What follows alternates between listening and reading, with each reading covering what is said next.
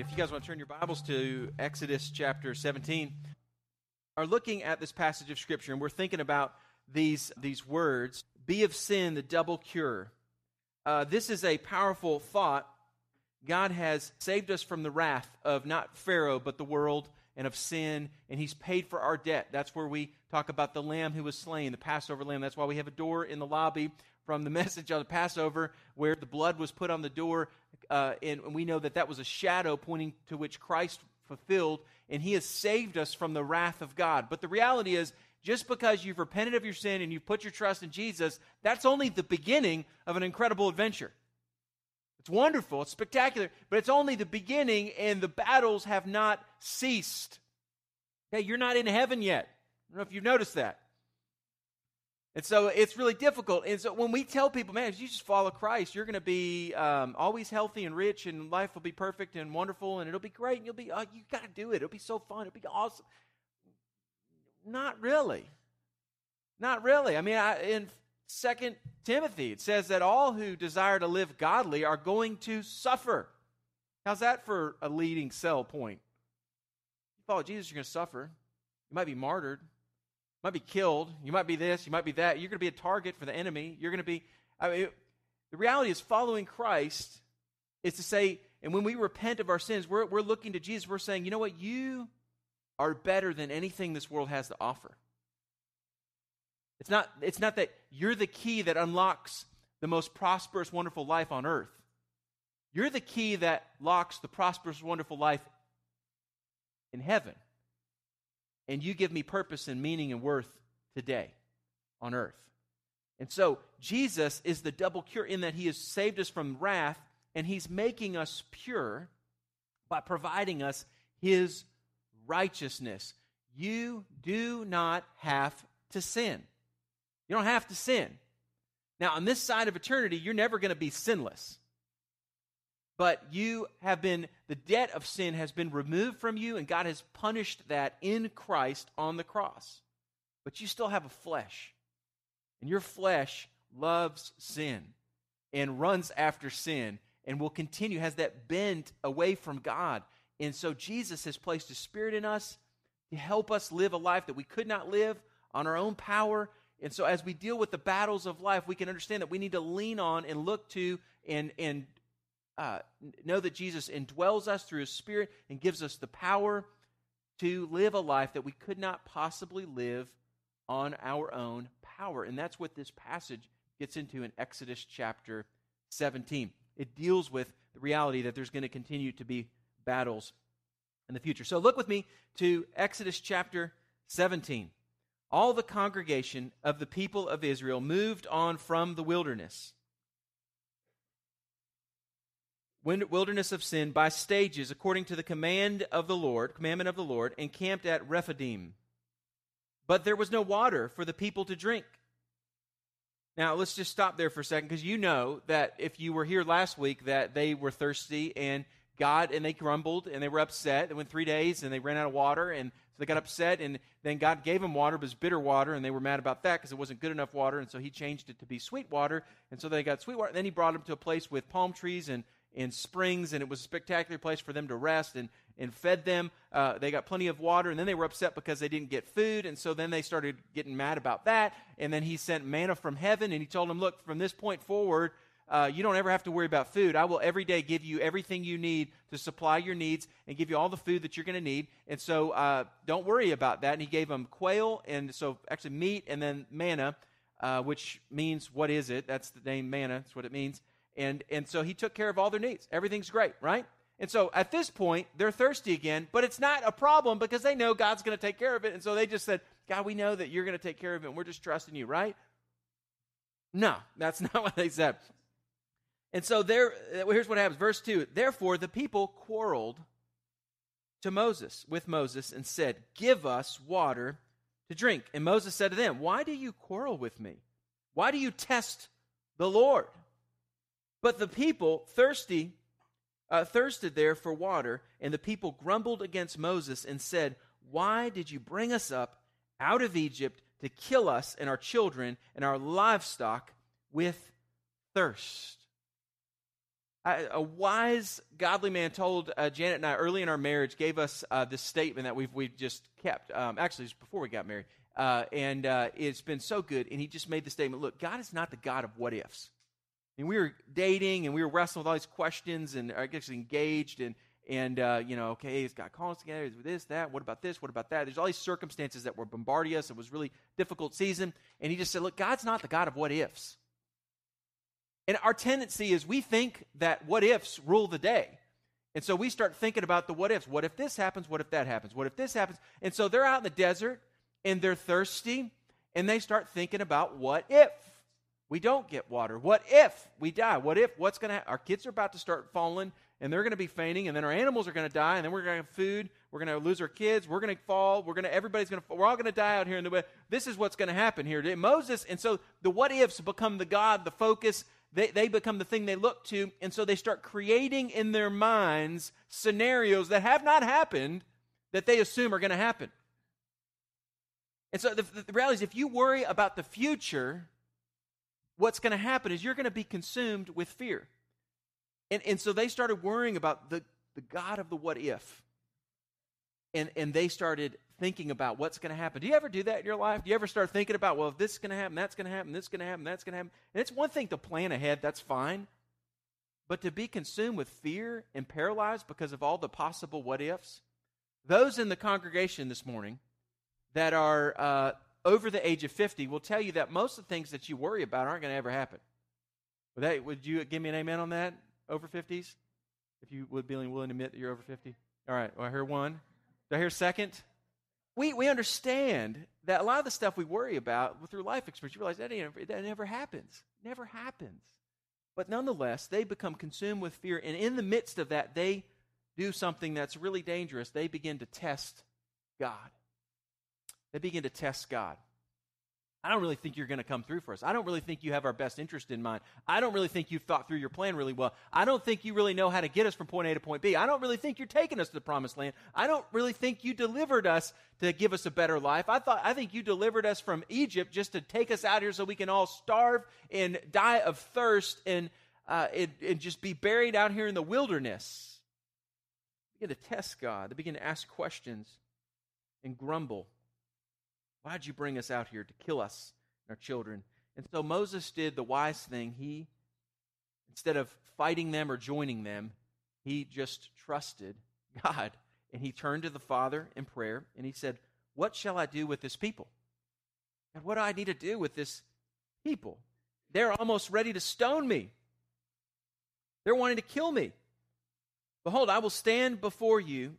I'm sorry. And the Lord said to Moses, the Lord gives him in answer, he says to Moses, pass on before the people, taking with you some of the elders of Israel, and take in your hand the staff with which you struck the Nile, and go.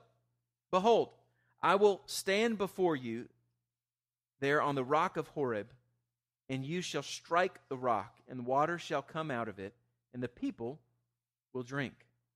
So Moses cries out to God. He trusts in God. And according to James 1:5, we're told that if you lack wisdom, if you don't know what to do, just ask for it. Let him ask God, who gives generously to all to all without reproach, and it will be given to you. God doesn't rebuke you for asking questions. God doesn't judge you for asking. He's glad for you to ask. If you don't know what to do, you don't know where to go, you don't know how to get through this, you have a choice to make. You can test God and begin to doubt him and to begin to question him, question his omnipotence, question his power, question his presence, question his provisions, question his judgment, or you can trust in the fact that he is way beyond your comprehension, and he's got a purpose and he's got a way, and somehow he's going to be glorified and he's going to use your suffering or your provision or your deliverance or whatever it is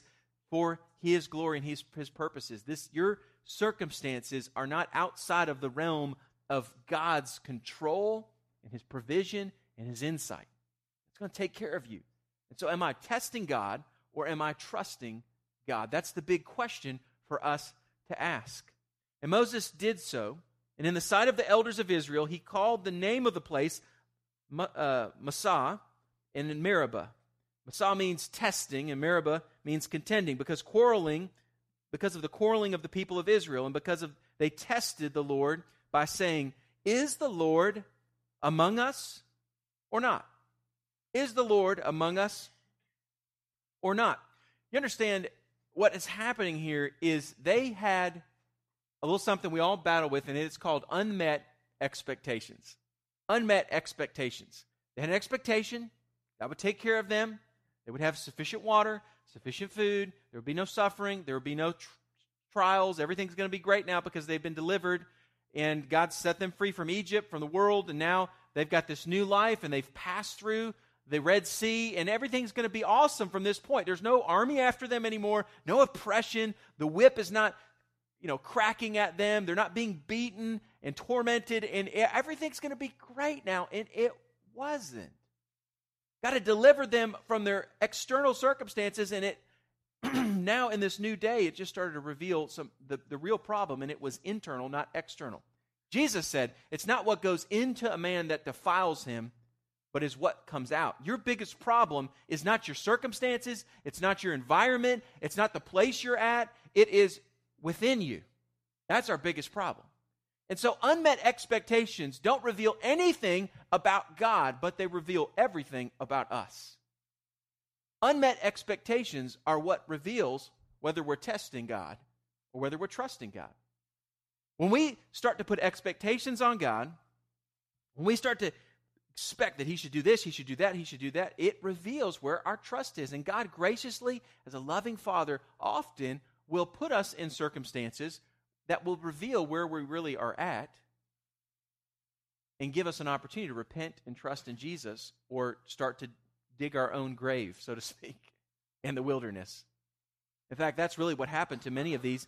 In 1 Corinthians chapter 10, it says this, verse 10, "For I do not want you to be unaware, brothers, that our fathers were all under the cloud that led them by day in the wilderness, and all passed through the sea.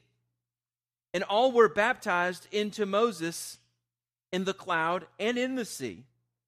And all ate the same spiritual food, the manna from heaven. And all drank the same spiritual drink," which is about to happen as He hits the rock and provides water for them. "For they drank from the spiritual rock that followed them, and that rock was Christ. Nevertheless, with most of them, God was not pleased." Verse 5. "Nevertheless, most of them, God was not pleased, for they were overthrown in the wilderness. Now, these things took place as examples for us, that we might not desire evil as they did. Do not be idolaters, as some of them were.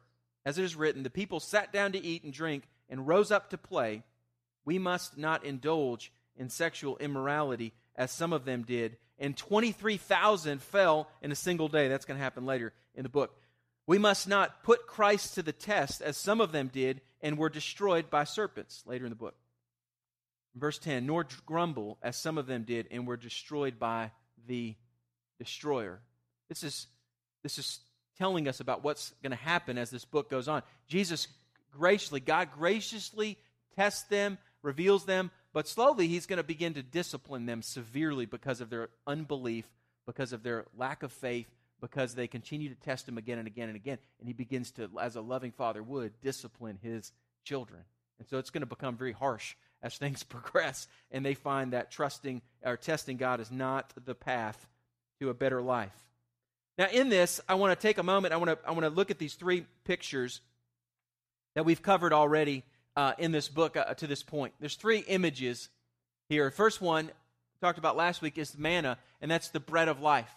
The bread of life. So that helps us think about Jesus as the bread of life, ultimately. God provided them for daily everything they needed and took care of their needs. And so through Christ, and He tells us in John that He is the bread of life. He is the manna, ultimately. Manna is a shadow of Christ, and Christ is the fulfillment of that real-time thing that happened in Exodus that ultimately was teaching them, and it was going to be something that Jesus pointed back to one day and said, "Look, I am the provision. I'm what you need to sustain you, and if you eat of me, you're going to live forever. So I've got what you need. I am the bread of life." The second picture is the striking of the rock. As I just read in 1 Corinthians chapter 10, we understand that this is a twofold picture. One, God provided for them nourishment and provided water for them in the wilderness, as we're going to see here in a minute. But secondly, according to 1 Corinthians chapter 10, it tells us, for they drank of the spiritual rock that followed them, and the rock was Christ. That rock was Christ. And so it points to Jesus. It is through God striking his Son upon the cross that living water is available to you. If Jesus was not crushed, like we're told in Isaiah 54, I believe it is, that it pleased God to crush him. Why would God be pleasured to crush his Son? Quick little theology lesson for you. What's going on there is that God had been forgiving people for generations because they would sacrifice a lamb, sacrifice this, sacrifice that, whatever. These things were pictures of forgiveness, pictures of the sacrifice for them, but the blood of bulls and goats would never forgive their sins. It was just a picture, and it withheld the wrath of God upon their sins. But all the while, people were being forgiven, and they were able to go to heavens in hopes of the fact, or looking forward to the fact, that God would one day deal with their sin. And so God's righteousness had been called into question. God's justice had been called into question. Is God just if he does not forgive, if he does not pay for and punish sin? You say, well, God's God, he can do whatever he wants. Oh, you really think that? Yes, God's God, he can do what he wants, but is God just or is he unjust? Do we believe in a just or an unjust God? In fact, that's the problem with Islam, is they have an unjust God who he just arbitrarily chooses to forgive sin because people follow some pillars and blow up a building and travel to Mecca and pray towards the east, and they do this and they do that and they check the boxes, and if they do all of those things, then God will hopefully be gracious to them and choose to forgive their sins based upon their actions that are done with unrighteous lives. And yet the God of the Bible, is he the same as that? Is he really, is Allah and Yahweh, are they really the same God? No, they're not, because God did not just arbitrarily forgive sin. God punished sin, and he punished it harshly, and he punished it severely. He punished it in the person of Jesus Christ, God with flesh, the second person of the Trinity. God came to earth as the rescuer, and it pleased the Father to crush his Son because in that it vindicated the righteousness of God. No longer can anybody say, God, you are unjust because you forgive evil, wicked sinners, and you let them off the hook. You let them go to heaven. And nobody paid the debt. No, I paid the debt.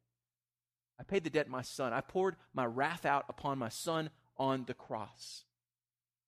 If we're to liken that to our present culture, it would be as if one of your loved ones was brutally killed by some evil man. And evidence was brought. We had DNA, we had video, we had surveillance, we had witnesses. We brought all of the evidence. It was all there, and you're there at the trial, grieving the loss of your loved one and wanting justice. And the judge looks at all the evidence and goes, you know what? I just feel like being a nice guy today. And so, yeah, clearly this guy's guilty, but I'm just going to let him off. Because he seems to be apologetic, and he's done a couple nice things for the community after that, and so he's all right. I'm going to go ahead and let him off the hook. Would you say that judge is just, or is that judge unjust? What would you say? The God of Islam. The God of the Bible is just because he takes his robe off and he comes down and he says, okay, I'm going to die in his place. And he is guilty, but I've never broken the laws, and I'm going to die in his place, and I will pay his punishment. And that's what Jesus did for you. Took his robe off, he left heaven, and though he was rich, he became poor, that we through his poverty coming to earth might become rich. He died in our place so that we can have relation. God crushed him. And so he tells Moses to take this staff that he used to part the Red Sea, dropped it became a serpent to show God's power. He'd done some miraculous things. He takes this staff and he strikes the rock, and water flows. And it was a picture from that point forward of how Christ was smitten, was struck, and then water has flowed from him to us. John chapter 7, Jesus picks up this image of being aware of him being the fulfillment of it. John chapter 4, we have the woman at the well, the Samaritan woman. And Jesus says to her, "Can I have some water?" And she says, "How is it that you, a Jewish man, would ask for water from me, a Samaritan woman? I'm a woman. I'm unclean because I'm a Samaritan. Why are you even talking to me?" And he says, "Woman, if you knew who I was, you would ask of water from me. And if you drink of the water that I have, you will never thirst again. And it will become in you a well springing up into eternal life." And then he picks that image up 3 chapters later as Jesus' ministry progresses. John reflects, John chapter 7, verse 37, it says this, "On the last day of the feast, the great day, Jesus stood up and cried out, 'If anyone thirsts, let him come to me and drink. Whoever believes in me, as the Scriptures has said, out of his heart will flow rivers of living water.' Now this he said about the Spirit, whom those who believed in him were to receive. For as yet the Spirit had not been given, because Jesus had not yet been glorified." And so 3 images. One, manna.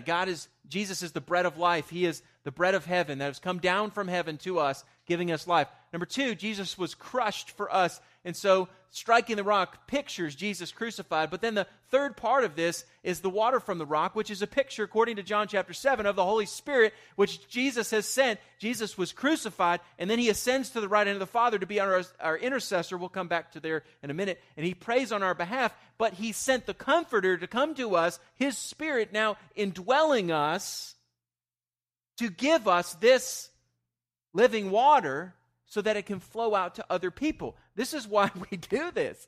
This is how the Holy Spirit flows out from us. This is a big box. This is awesome. Hope the kid next to the kid that gets with it is going to be like, man. Hopefully they'll go to a big family like ours. They need help with it.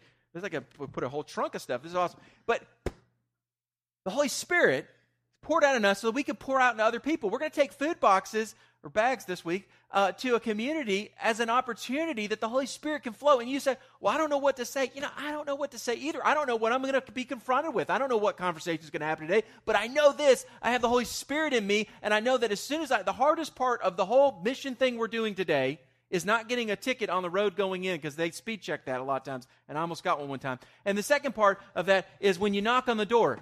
It's a little scary if you've never done this before. But once the door is open, you say, "Hey, we're here with Cross Life Church, and we came to deliver your food boxes." And then the Holy Spirit takes over, and I'm telling you, from the rest of the conversation, it's really not bad. And you'll end up saying things and talking about things and whatever, and you quoting Scripture and talking about what God taught you today in Exodus and whatever, and all these things, and you'll be like, I thought I slept through the sermon.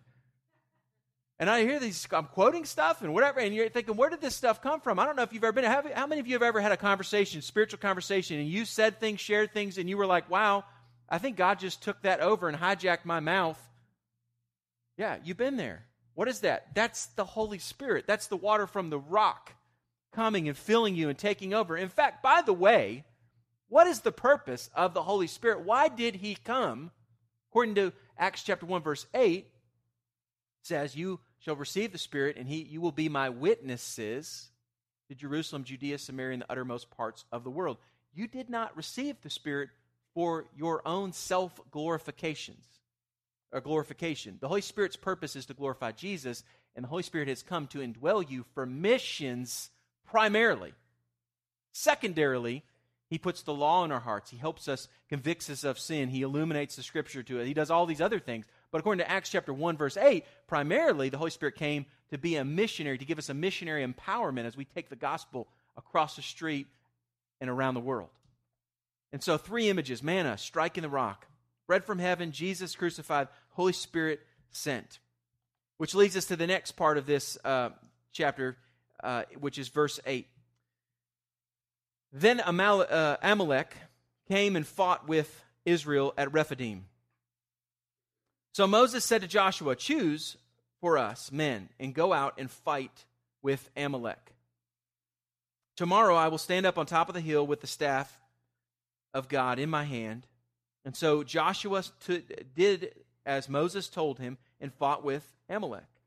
While Moses, Aaron, and Hur went to the top of the hill, whenever Moses held up his hand, Israel prevailed. And whenever he lowered his hand, Amalek prevailed. What's going on here? Well, Israel had two problems here. Number one, they thirsted. And number two, they were being watched. There's two things going on in this. The first one is they thirsted. They had a need that, quite frankly, we will continue to have a need that only Christ can fulfill. And so we all thirst, and we have a need that Jesus alone can fill. So we need to be going to the well, going to Christ. And it's not that we drink of him and we will never thirst again. That's true, according to John chapter 4. But when we drink of Christ, we realize that he alone can meet our need. And so there's nothing else the world's going to give you that's ever going to satisfy you. And so we keep going back to Christ to continue to be filled and nourished and rejuvenated. And so we don't ever think that you have grown enough that you can do this on your own. One of the biggest lies that we've believed in churches is that the gospel is the way in, but it's not the way to grow. And so Jesus did not, you mature as a believer the same way you get saved as a believer, and that is by grace through faith. The Holy Spirit and God, the Word of God working in and through your life, the power of Jesus and his righteousness and his Spirit in you. That's how we grow. That's where fruit comes from. Okay, spiritual fruit is from abiding in Christ, from being filled with the Spirit, from believing and trusting in the gospel. All three of those images, same concept. That's how we grow. And so we are in desperate need. Don't ever get arrogant and think, I'm doing really good spiritually. No. You just maybe, you think you are, but God's going to bring some circumstance into your life, and he's going to test you, and you're going to see that you have some other areas that Jesus lovingly, as a loving Father, wants to grow you in. And if you think that you've arrived, that also tells me you're not reading your Bible. Because if you read the Bible, you're going to be confronted with God's holiness and your need for his intervention and help in your life, and you're going to have new things to repent of and trust in Jesus, and Jesus become bigger in your life as you become smaller. And so understand, we're thirsty. That was one of the problems. The second problem is they were being watched. We are always under attack. You have another problem, and that's the enemy doesn't like you. And when you follow Christ, you've switched teams. And he's going to continue to be in opposition to you. Not only is the enemy going to be in opposition to you, but the world system will be in opposition to you, and your flesh will be in opposition to you. So you have three different enemies attacking you. Some people call it the unholy trinity. It's the world, the flesh, and the devil. And they're all coming at you. And so how do we deal with the flesh as we walk in the Christian life? And that's where this next chunk of Scripture takes us. Amalek came, fought with them, with Israel at Rephidim. Deuteronomy chapter 25, verses 17 through 19, a couple books later in the Pentateuch, we're given a little of the backstory here. Remember what Amalek did to you on the way as you came out of Egypt, how he attacked you on the way when you were faint and weary and cut off your tail, those who were lagging behind you. And he did not fear God. Therefore, when the Lord your God has given you rest from all your enemies around you in the land that the Lord your God is giving you for an inheritance to possess, you shall blot out the memory of Amalek from under heaven, and you shall not forget. Who is Amalek? Who is this guy? Well, Amalek was a son of Esau. I don't have time to get into the whole history there, but you know the passage, Jacob I loved and Esau I hated, in Romans, referring to Jacob and Esau, two brothers. Esau was born first. Jacob came out holding the ankle of his brother, and they fought, and they continued to be at war with each other. And one day, Jacob deceived his brother and took away his birthright. Now, our tendency is to go, well, Jacob's really a twisted, evil person, and he was. But Esau was a very fleshly man, and Esau in the Old Testament is a picture of the flesh because he gave up the birthright for a bowl of soup. Not a prime rib steak, okay? Not some ribs, not something good, he gave it up for a bowl of soup. I like soup, but I'm not giving up my future fortunes for a bowl of soup. But that's the flesh. And that's how goofy all of us are. How much do we sacrifice because of the hunger and the allurement of something fleshly that we know long-term will never satisfy, and yet we will sell the world and lose our soul for something so stupid as a bowl of soup. And that's Esau. And so Esau is a picture of the flesh, and he has a son named Amalek, and they continue to have descendants. And so Amalek is the descendants, the Amalekites are the descendants of Esau, and eventually they would die. Now, in fact, they're going to continue to be a problem in Israel's history. Eventually Saul is going to be battling them, and he's going to spare them, and it's going to be an Amalekite that actually kills King Saul, the first king of Israel, before David becomes king. And then eventually, later on, they will be blotted out. But nonetheless, they're still going for a while, and they're still battling against Israel because they don't do a good job heeding God's advice to blot them out, and they continue to let a little bit of the flesh exist. We're told in Romans not to make a provision for the flesh. The reality is, if you leave some space in your life, you leave a little area that you think, well, that's really a compromise. It's not really that big of it. I mean, it's not that bad, this thing, that belief, this action, this little hobby, this whatever it is that you just seem to tolerate because it's really not that bad of a thing. It's going to grow like a cancer, and it will eventually take you over. So you could be killing the flesh, or it's going to kill you, but there's no neutrality in the war against the flesh. And so how do we deal with the flesh? Well, let's look at this passage and see what we can learn. Tomorrow I will stand on the hill, verse 9, with the staff of God in my hand. So Joshua did as Moses told him and fought with Amalek. And while Moses and Aaron and Hur went up on top of the hill, and whenever Moses held up his hands in prayer over the battle, holding the staff of God, Israel prevailed. And whenever he lowered his hands, because he got tired of praying and interceding on their behalf, Amalek began to prevail. And so the Israelites were losing the battle. And so, verse 12, Moses' hands grew weary, so that they took a stone and they put it under him, and he sat on it. So he gave him a seat. And then Aaron and Hur, they stood on the right and left of him, and they held up his hands, one on one side and the other on the other side, so his hands were steady until the going down of the sun. And Joshua overwhelmed Amalek and his people with the sword. And then the Lord said to Moses, write this as a memorial in the book and recite it in the ears of Joshua, that I will utterly blot out the memory of Amalek from under heaven. Put this down on paper, because this is going to happen, which is true of all the promises of God. Verse 15, Moses built an altar and called the name of it, the Lord is my banner, saying, I, a hand upon the throne of the Lord, and the Lord will have war with Amalek from generation to generation. So Moses built an altar, called it the name of it, being the Lord is my banner, Jehovah Nissi, saying, a hand upon the throne of the Lord. Now, what do we have to learn here about battling the flesh? Well, three quick things, and we're done. Three quick things. We have an intercessor is the first thing. Here's the thing. Moses is a picture of one who's a far greater intercessor. Here's the thing. Moses was great. I mean, he was a good leader. I mean, he was great, and he fought for him, and he held up, and that was a huff, and he was probably fighting. Can you imagine having your arms up above your head, holding the staff, and just, good night. And as it started to go, they started to lose, which would have, I imagine he would have had a rush of adrenaline, and he would have pushed it back up, and he would have held it a little longer, and then they start losing again. And then he fights it up there, and eventually he just could not. He was limited in his power. And yet Jesus is ultimately the high priest, of which he didn't have to sacrifice for us on behalf of his sin before he could sacrifice for us. He is the sacrifice. He is the high priest. He's the greater high priest. He's from an eternal line. And so Jesus is far greater, and we know that he has ascended to the right hand of the Father, and he intercedes on our behalf. So Romans chapter 8, verse 34. Who is to condemn? Christ Jesus is the one who died. More than that, he who was raised and who is the right hand of the Father, who indeed is interceding for us. He is praying before the Father. 1 John chapter 2, verses 1 and 2 also talks about that we have an advocate before the Father, the righteous Christ Jesus. He's praying on our behalf, and he is pleading on our behalf and bringing him to the attention of God. As the enemy makes accusations, Jesus is saying, I've paid for that. I paid for it. Yeah, they messed up, but I've paid for that. I paid for that. Yeah, and I'm giving him my power. Yeah, they're not relying upon my power, but nonetheless, you can't judge them based upon what has already been judged in me. I paid for that. And so he's interceding on our behalf. Do you realize that right now, Jesus is praying for you? Right now.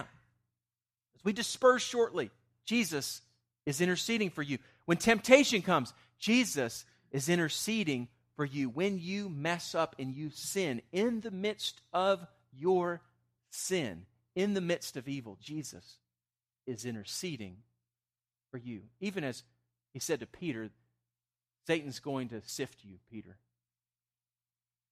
I don't really like that verse. Hey, Peter, just want you to know, Satan's going to sift you.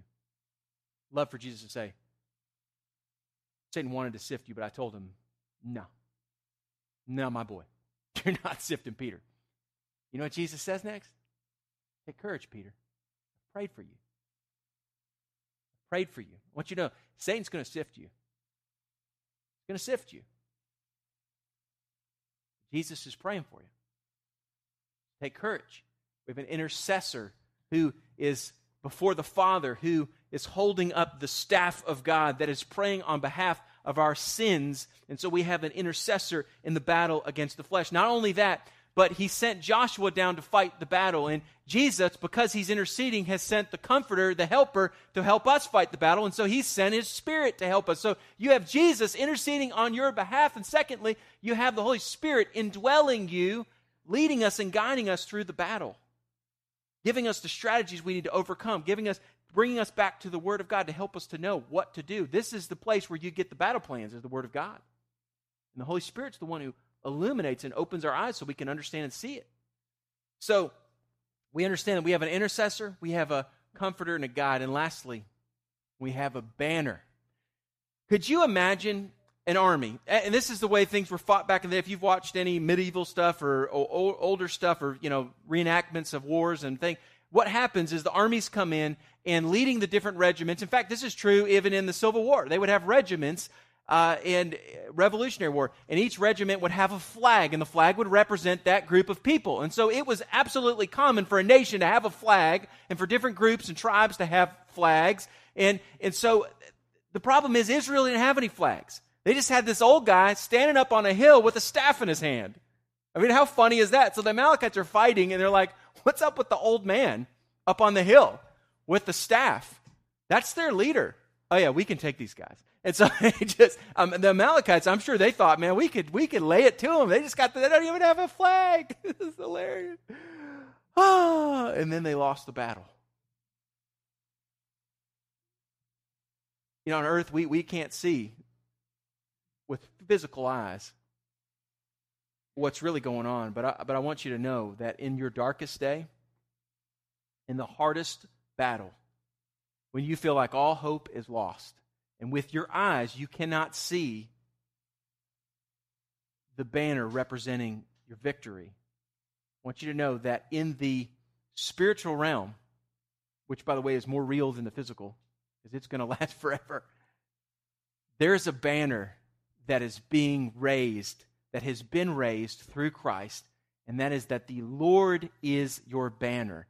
The Lord is your salvation. It is done. The final score is on the banner, and God's team wins. And so I know that life is tough. I know that we live in crazy, crazy times, and what we read about on the news that happened in obscure places around the world is now happening all over Western civilization, and suffering and challenges and things are happening, and it's getting tough, and it might get worse, and our country probably will. Regardless of that, stop looking with your eyes and fighting the wrong battles, and understand that we have an intercessor, we have a comforter and a guide that will lead us through this and help us to proclaim and lead as many people to Christ as possible before He comes. And at the end of the day, God has raised up a banner of salvation over us, because He is the Lord, our banner. He is our salvation, our refuge, our strength. He's our rock. He is our manna from heaven. Okay? He is the water that fills us. He has given us everything we need. As we end the service, there's plenty of things for us to repent and trust in Jesus, plenty of things for us to be reminded of, plenty of things for us to be encouraged about. But if you are like the children of Israel, because there's some of us in here that you fall in this category.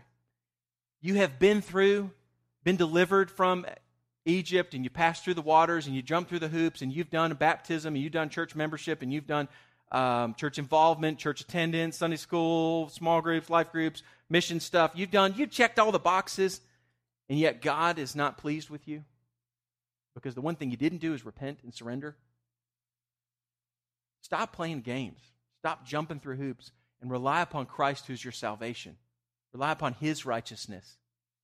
Rely upon the hope that only He can bring. As we've talked about the wonderful pictures of how awesome Jesus is, I hope that you realize, and you're seeing as I'm seeing, that there is no other options that the world can give. There's nothing else that will ever satisfy. Christ alone should be our hope. He alone is our rock of ages, cleft for me, to hide us from the wrath of God, to be of sin the double cure, to save us from the wrath and yet to make us pure. So if you don't know Christ, come talk to me in the back of the room in these moments or after the service. Use these last moments to allow God to do a holy work in our hearts and in our lives. Let's pray. Father, we pray that you would drive home these truths, God, that we would sit, stand, sing, listen, pray, whatever we do in these moments, with amazement and astonishment and awe at how awesome and mighty and wonderful and powerful you are. That you alone can save me. You alone can save us. That you rescue, you redeem. And so, Father, help us just to trust in the sufficiency of Jesus, the filling of your Spirit, and you, our banner, our salvation. Amen.